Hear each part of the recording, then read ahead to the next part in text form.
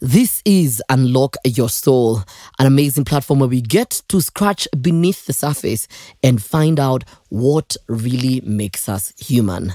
On the very, very first episode, by the way, I'm so excited on the first episode that we finally get to launch Unlock Your Soul.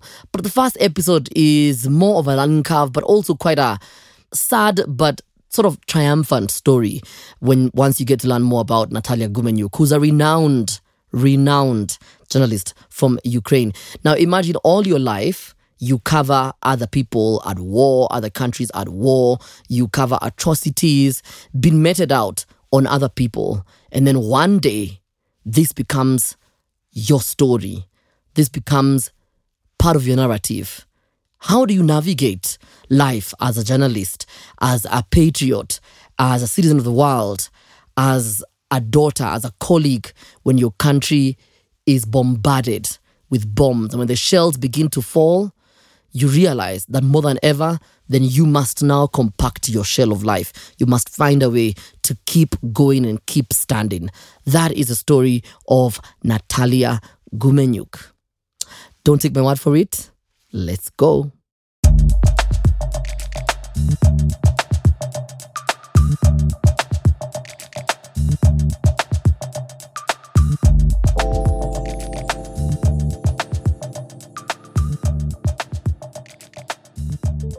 Welcome to Unlock Your Soul with Anthony Your Soul. Today is a very special and exclusive production with one of Ukraine's most renowned journalists. I'm talking about Nataliya Gumenyuk, who is the CEO and founder of Public Interest Journalism Lab. And I want us to talk about the timeline of the Russia-Ukraine war, the invasion of Ukraine by Russia. And most importantly, how you're able to navigate, your work as a journalist in the midst of all the war. But before we do so, I just want to know, Nataliya, how are you doing? How is life? How are you coping? So thank you so much for asking. I'm very glad to hear and remember very well my short brief visit to Nairobi in December last year. Very inspiring. And of course, we just marked 500 days of the full-scale Russian invasion to Ukraine. Yeah. And people are adjusting, of course. We're trying to live our life as normal as possible. It's not because there is a risk. The war is cruel. But we try and do the best of it because, even if we are tired, what else to do? It's our country, it's our life. You try to pursue as much as possible. So thank you for asking. Okay, so let's go back to literally 1.5 years ago. And we're talking about February of 2022 when the invasion happened.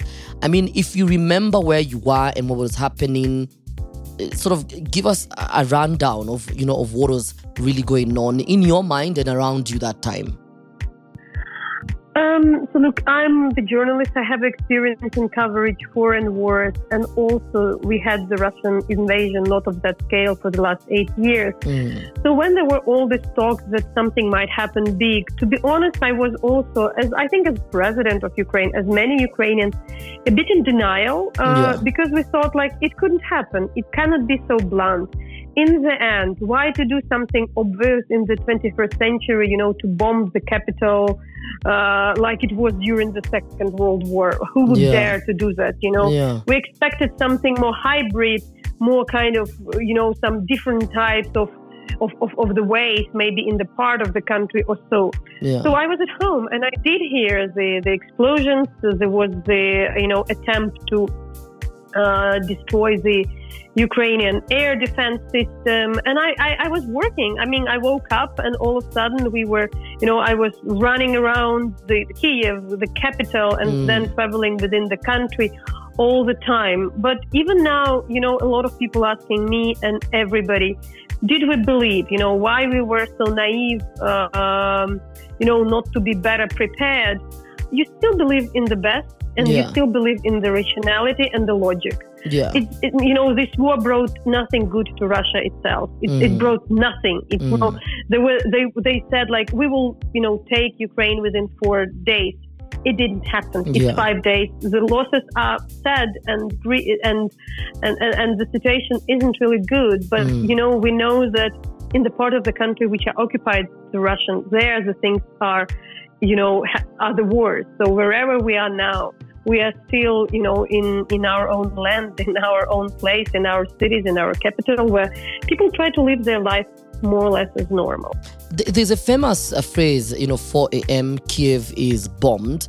And, like you write in The Guardian that every Ukrainian and Russian kid knows it. That's how the announcement of the German bombardment of Kiev in 1941 sounded. But here we are, sort of 1.5 years ago, 24th of February, where at 5 a.m., Kiev is bombed by Russia. Did you ever, when you started journalism, when you started, studying and, writing stories and telling stories of other, other atrocities happening around the world, did you ever think that this would happen to Kiev, to Russia, to Ukraine, I beg your pardon, in your time? Definitely not. Now retrospectively, a lot of people said it was coming. It was coming. Yeah. It's really more dependent on the regime change in Russia. You really think that the government, there is some logic. There should be some logic. There is some benefit. There is no benefit. And till now, you still believe in something good in people. That so, for instance, now when I retrospectively meet some people which I was in touch during the first months of the war, and who also were hesitant and saying that would, maybe the Russians wouldn't fight. Maybe they wouldn't go to the, battlefield if they're forced to do that. But, after the first month, we discovered the real atrocities of in the outskirts of Kiev, in the town of Bucha, where hundreds of people were executed, really not killed, but really executed because, they were found in the mass grave with the hands handcuffed and the bullets in the head. So it's not really like the accidental death of the, explosions or things like that. Then a lot of people said, we didn't believe. But we need to accept. I think what Ukrainians and me as well, somebody who was following other wars as well, didn't understand that we probably treated, the Russian army as, maybe another post-Soviet army, which is okay, big, but not that good, but kind of corrupt, but maybe partially normal. We missed the part that during these years, Russians were fighting in, Chechnya and committed a lot of atrocities. They were committing a lot of atrocities for many, many years in Syria. So this is a different type of army. They're used to these things. We are not. For us, in our imagination, these wars as well were far away. So we thought, they're just maybe the people who given the order by the dictator, but would they commit atrocities? Maybe not. Now we know it is there. I'm running the project on documenting war crimes. And, so far, the Ukrainian General Prosecutor Office registered more than around 100,000 all over the country of different scale, of course. Some are worse, some, maybe less severe. But we can really say that it's really the war for, occupying the land. So that's something hard to accept, but we need to accept it. But also, in terms of acceptance, there's also, also a lot of, agony and grief that goes around, and you still have to tell these stories as a journalist. When you look at your people and the when I look at the photos and I look at the destruction, when I look at the elderly trying to be taken care of, when I look at mothers and the young ones trying to leave Ukraine to at least to get to safety, what does this tell you about the people, about your people, about the Ukrainians? What have you learned about yourself and about Ukrainians throughout this whole period? So I think that all the Ukrainians, they were used somehow to complain. How bad the things were, how things didn't work. And now when I talk to the people, also, for instance, in the villages which were liberated, many people say, we didn't appreciate how good we live, how good was our life, how much we have to lose, and how actually we need to appreciate, our state, our country, our people example, I and my journalists work with very sensitive and difficult issue. We talk directly to the witnesses of alleged war crimes. So people who lived through the wars. And what for me is amazing that somehow they pursue. They really, the last time, I'll give you example, we had this horrible flood because of the artificial explosion of the dam in Kakhovka, and one of the big cities, which was for 9 months occupied. Then it was liberated. Then it is constantly shelled. And in the end, they needed to live through the flood because of the explosion of the dam, which was caused by the Russians. And I'm calling this lady who lost the house, who lost everything. She said it was everything for her. And she started her talk with like, "Oh, sorry, you are coming to visit me, but I wouldn't give you these pickles, this usual kind of things she do, the tomatoes she is like growing." And she was like starting the conversation from the excuse she won't be able to give something with me because she has such a beautiful yard and a garden with growing so many things, and she was regretting that she wouldn't give it. In the end, I met her and she found something to give me anyway. And it's really amazing that you would talk to the widow who lost her husband and her land. They were farmers in the southern Ukraine. They lost because her husband, she's elderly, didn't survive. He was tortured and he was murdered, but and she left alone and she couldn't deal with her crops. But in the end, she would take care so much, whether she given me some food because I came from some far away. So I really think we saw that much of the atrocities, but we also saw so much of the humanities, how people support each other, how they do their best. Of course, not all. And by the way, a lot of people are returning to Ukraine. Wherever I talk to a refugee or to somebody, everybody wants to be home, and a lot of people trying to be, to be back and find their way to live. I love that. It's the the humanity amongst the people of Ukraine and just the strength of the Ukrainians. But also on the flip side, there's you write something quite beautiful here that the Russians thought the bombs would break you, but instead they've actually made you stronger. But you also have to be wary of everything happening around you. But also in the same essence, there's also a lot of lack of humanity, so to say, from either other nations, that be from media, from other nations. A lot of people seemingly now sort of moving on from this war and acting like it's normal, and it's like people are not really talking about it as much as they should be, as much as should be happening. How does that make you feel, and how do you see in terms of like journalism and ethics and just the lack there of interest in the Russia-Ukraine war? So I think that it's clear that Ukrainians also, and that's also our fault, didn't care about the other wars abroad. We know there is a horrible war going on in Ethiopia, and we know that there is a war going on in Yemen, and there is less attention. The difference I should probably explain, because sometimes I'm asked with these things, why even though the interest is fading, why there is still so much interest to Ukraine? Is it because we're in Europe? Is it because this is a wide population? I think it's a bit different. I think that the different things that in 2014, 9 years ago, when we had the democratic revolution against oppressive government controlled by Russians, Ukrainians in the end succeeded. We had the pro-Russian president who fled to Russia, who was funded by Russia, who was corrupt, and then the Russians, tried the first invasion. And within this year, we were lucky, and not just lucky, we worked very hard for 9 years, the whole Ukrainian civil society, media, everybody, to try to, build more democratic country, the feasible country, a new army, brought according to the different rules.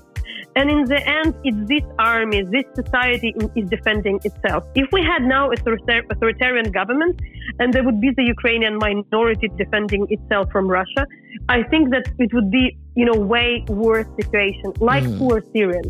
They were not able to defend themselves. In the end, the country is in peril, the revolution unfortunately has lost. People lost their life, and there is no prospect. Ukrainians managed to, succeed then.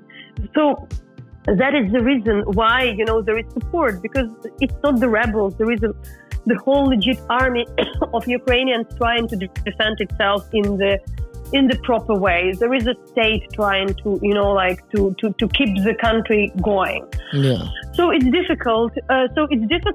But, even the normal Ukrainians, as I mentioned, like a farmer. Of course, a farmer wouldn't think about the world or global politics. The person would think about their life and their children and their house. Yeah. But when I talk to these people, they do believe that they defend the civilization. They defend the right of the people not to be killed, the right of the countries not to be, occupied and invaded by bigger foreign forces.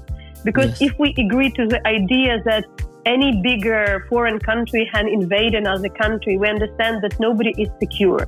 Luckily, in case of Ukraine, there is a chance to win. There is a chance to go on and pursue. And I think this hope that so much is at stake is really, and there is this probability of victory, makes people go on. Yeah. We are tired. And I said, I think that the president of Ukraine, really, we've done once an interview, said it very eloquently, saying that people are tired maybe of the war of Ukraine, but believe we are not tired to defend everybody, to defend, our country and the rest. So I know the rules didn't work in a lot of conflicts. A lot of international system is not working, great.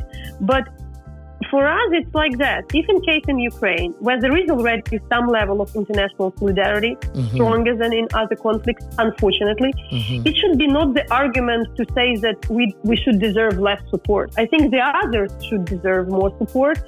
And also, if we can succeed and stop this and, say that maybe the international security should be treated differently. Maybe really the war criminals should be, brought to the trials.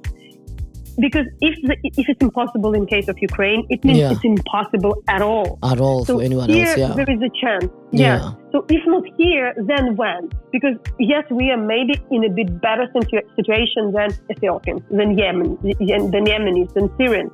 But if Ukrainians cannot be supported with all the moral clarity, with everything we can do, first of all, it's in the end, despite all the discussion about NATO, anything, we understand these are Ukrainians fighting, these are the Ukrainians dying, these are the Ukrainians who are defending their land, this is the Ukrainian territory which is, occupied or not occupied.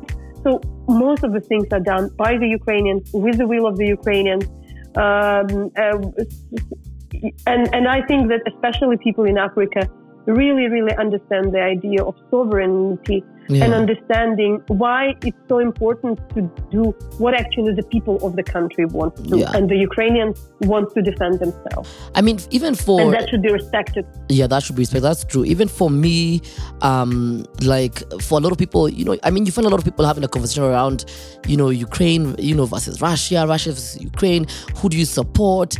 And I mean, for me, the number one thing that I do, and I make it very loud and clear, is I support humanity.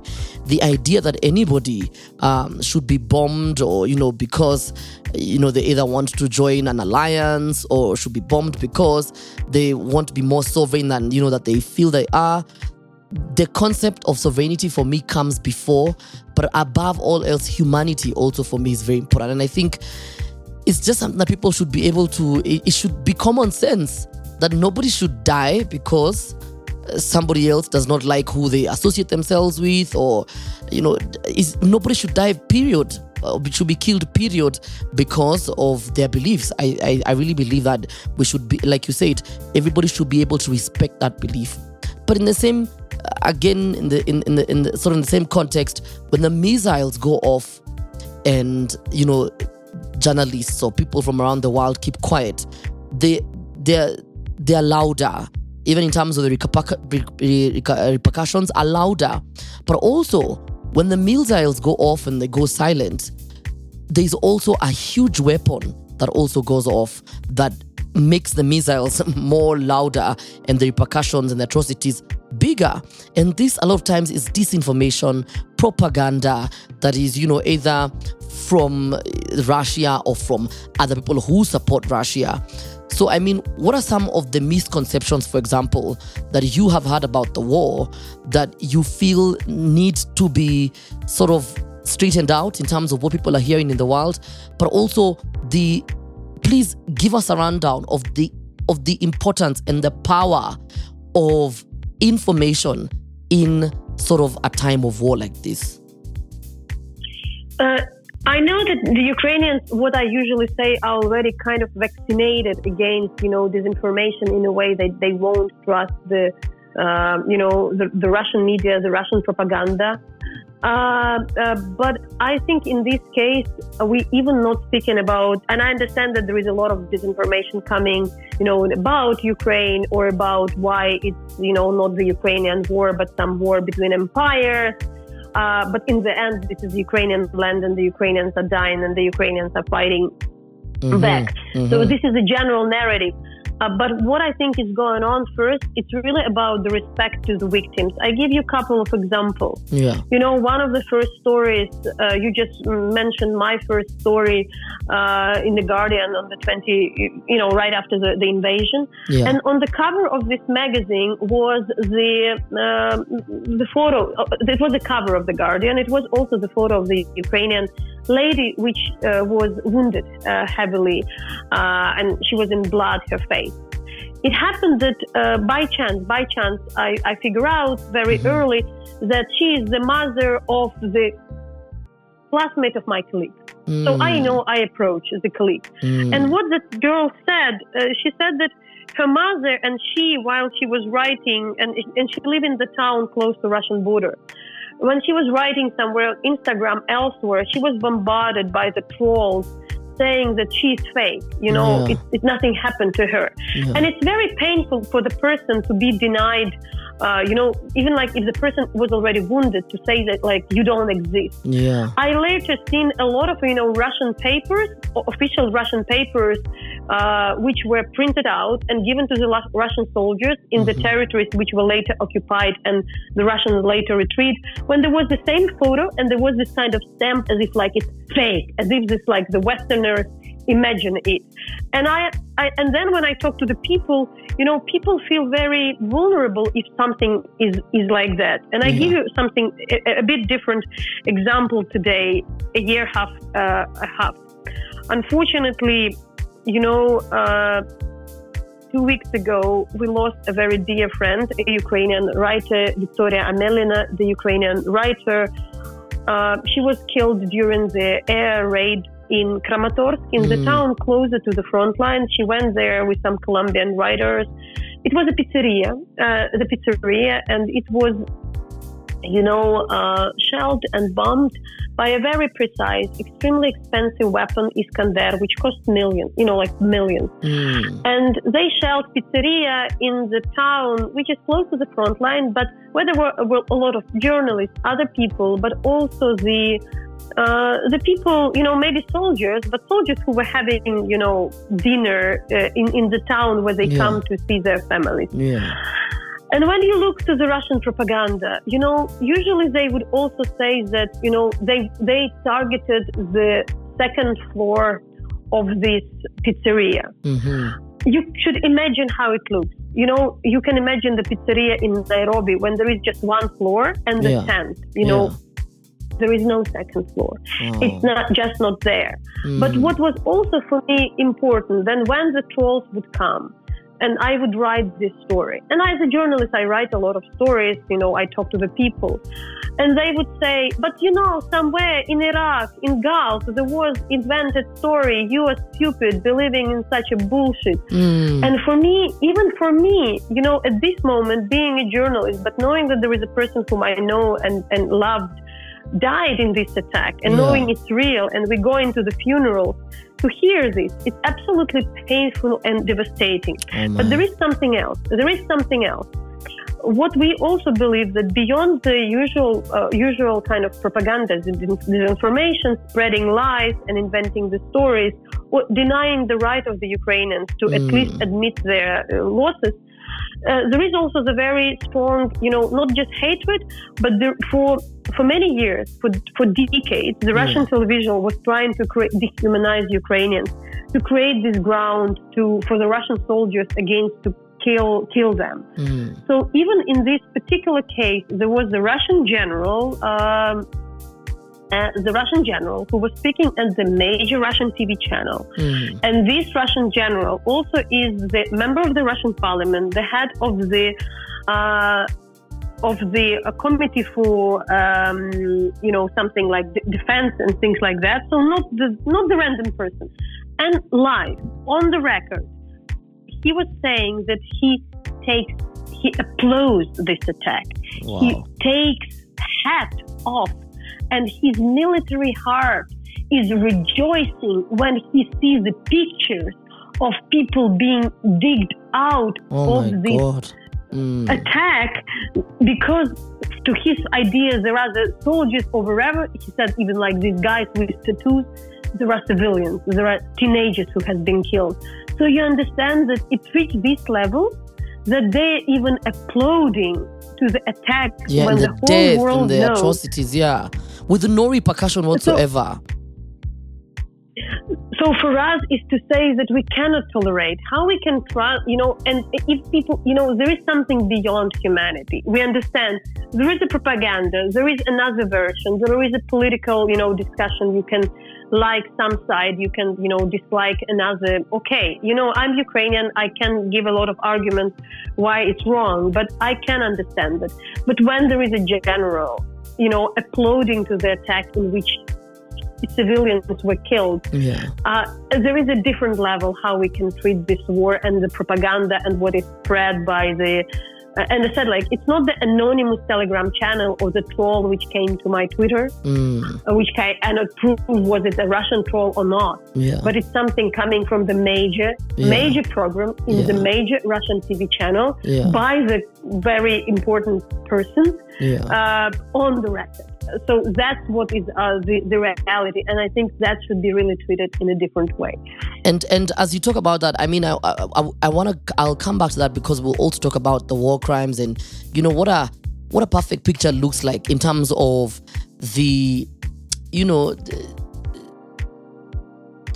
pain that I feel the people of Ukraine are going through, but also when it comes to being tired and just having to go through these stories and to see the destruction and having to report it, but also even amongst the people, for me it's, and you write about it, it's very paradoxical that people feel guilty for not doing enough. I mean, what else can the people of Ukraine do? What else can you do when there's all these? What else can you do? I think that the best examples are the personal. So my sister, the eldest sister, she's a very calm, nice person. She's a lawyer and she works for city administration and for some committee. And, she has a small kid. She lives in the area of the town where, on the outskirts. So when there is the Iranian drones flying, they're in a bigger risk than where I am live, so they need to go sometimes at night to the bunker. There is a Ukrainian defense which is shelling down these rockets, but it's a very tiresome life. But she now recently said that she's really super tired because with her team she leaves the office at 11 p.m. every evening. We have a curfew at 12, and I asked why. Because she was a secretary first for the commission for the people who maybe whose houses were broken or something, the windows. Kiev, it's still a capital. It's more defended. There is less places bombed and destroyed, but still. And she said she was a secretary in the commission, which should need to register those things. So something would be the compensation for the people or something. And then she was also as a lawyer in the commission for people who lost their housing or things like that. And, she's a civil servant. She works from 8 till 11. She has her family. She still works. She has a small boy. She needs to go at night to the bunker. but she said, like, I'm almost there. I can't really make it. She doesn't have strength, but she said, like, but maybe at least I can do something good for the people, because if we as a civil servant, don't register this, how else should we do? So, of course, there are some people who, maybe don't feel guilty, but I praise that everybody tries to do something. Even if you, like a civil servant, needs to spend without a day off in summer, spend your time in registering these complaints with some hope that maybe later somebody would receive a bit of the compensation. But I think these kind of efforts there are so many of them. And people try to help each other. They go to different regions to help each other because it's existential. The problem that we know what would happen in the occupied territories. People are killed and tortured. So you do where you try. Also something to say.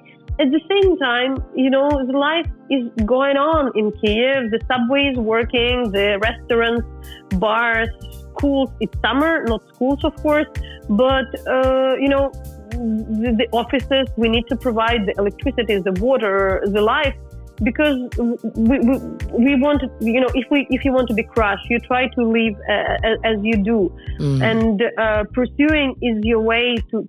When I heard and it's not something to be to be proud of, but when my colleague Victoria Milina, we found out that that she died. She was in the hospital for 5 days, and then there was a funeral, but I needed to go to the southern Ukraine to tell the story of the people who kind of who lived after the flooding. And I had this choice to maybe stay for the funeral here in Kyiv, but I was already out. And as a journalist and as a person, I understand that I also need to move on. I would pay the tribute to her, and it's hard, but for me it would be more devastating to stay at home rather than to go working, because while you're doing something, it allows you to switch your mind and to think that maybe you can do at least something for somebody else who is still there. So I think this is the way to move. But it's true that many people, it's harder for them, and not everybody is capable. To go on and to pursue. And I really, do share my sincerest condolences for, especially the people who are close to you, people who you've worked with. I mean, you never know that, when there's a war, and I haven't experienced one, I can only imagine it becomes more personal when those around you begin to fall by the wayside. And then you realize, oh my goodness, that it's really happening. And I probably want to go on with this because Victoria's story, why it also maybe would give an understanding. So you can imagine, not everybody in Ukraine is like that. There are simple people, farmers, soldiers. Victoria was a renowned, writer. She, spent a year on also documenting war crimes, being here. And, but she won in the end. She was very well connected abroad because she also lived some time in the US and then moved to Ukraine. And she said, I talked to her 2 days before her death. We had the book festival here and she won some fellowship. She won some fellowship to move to Paris. And what she said, saying like, I have the son who is 12 years old. I spent last year and a half running around, documenting war crimes. And this is the last year he's like a teenager. I need to be a mother. So I accepted this fellowship, but I feel guilty of leaving because this life, this country is my strength. I don't feel good living. I feel kind of, and I was trying to say, go for a year. You'll be back. There would be so much work for you still. You have the right to make a break. But we really were discussing, and she was kind of trying to explain how difficult it is for us, those who stay, to leave, because you think like it's your role, it's your duty to be there. You kind of can leave. Some of the people, especially like her, they can leave, of course. Not every Ukrainian, but you see like a renowned writer in I think in every country. Probably yes. But you feel the responsibility for your people. And this is so unfortunate and sad, what I'm just saying, that in the end she was not able, and her son would stay, of course, in Ukraine. But I'm generally saying this idea of attachment, that we do what we do, and it's also our choice. We are not, it's not incited by somebody. It's only our choice to defend our own people and be with them. How do you feel sometimes overburdened, on the brink of despair? For you as Nataliya, this war definitely has had a huge impact for you, but do you feel at times that, I also need to rest, I need to breathe, I need to leave, I need to flee or whatever? How do you feel as Nataliya? It's, so exactly with this particular recent tragedy, that's something we thought that, you think like you still have your life in the end, and you have some right to rest because you don't know. And that is a difference for us. I also have the international colleagues working on the project on the documenting war crimes. And sometimes maybe I'm very rude or maybe too blunt and maybe, don't have strength any longer to be polite. But if they want to go something for planning for a year and ask about these long-term plans. And I'm saying, like, you're very smart, it's very good. But, me and the team here, we don't know. Would it be there, this city or not? It's there. Now it's like perfectly fine. We kind of try to maintain normal life and sometimes even enjoy it. Yeah. But also, if you lose somebody forever, you lose somebody forever. There is no silver lining. There is no kind of good in that. Some people won't be returned. Yeah. You just really can do something for those who stay. Yeah. The only thing you can say, like, maybe you need to treat better and be nicer and kinder for the people who are around you. Sometimes stop. And what is oddly interesting as well in Ukraine, sometimes people maybe feel, especially from outside, angry, maybe more determined. At the same time, I think we are a bit kinder to each other. So wherever I meet the person I know, even if it's a professional relations and a partner, not kind of a friend, you still kind of ask, how are you? How is your family? How is everything? Because everybody lives through something. If there is an airstrike or, a sleepless night, we're all in the same boat, depending you're a minister or a person or you have your kids, you have your family. Yeah. So in this regard, it's really hard. You never know where to stop. And you sometimes feel that, like, can I do better? That's why this idea of, that, can you just give up feels a bit like unjust, because it's also feeling just to those who passed away. Yeah. That you feel not just in the memory, you need to do something, that it's all not in vain. That if there is a war crime, it should be investigated. It shouldn't be just left and accepted.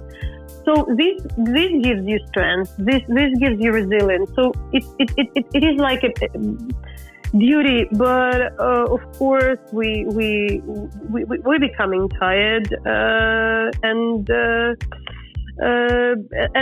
I also saying that we are very hopeful. We are very hopeful because we see the reason, but we also shouldn't allow that this is all in vain, because it would be just unjust to anybody who lost their life, to lost everything, because the future is the idea of being occupied is worse, because if somebody speaks about the war and peace, for Ukrainians to give up, it's to allow the occupation, and occupation is not the peace. Occupation is not the peace. Occupation is just a different form of the war. Wow, that's really deep. As we conclude, there's just two last things that one is, how do you see this ending? You've covered other atrocities, you've covered other wars. What for you would be the scenario of how this comes to a stop, or at least a pause for the people of Ukraine and for everyone else who's been involved? And also, what's your word, to Zelensky, your president, to the military, at the front fighting for the sovereignty of Ukraine, to the people of Ukraine? What do you want to tell them? So, it's very, again, simple. Look, if Ukrainians stop fighting, they'll be occupied. If the Russians stop fighting, there would be peace in Ukraine. It's enough for them to leave. I think that the person like Putin doesn't need to have the, to save his face. We heard recently that there was this kind of non-happening coup.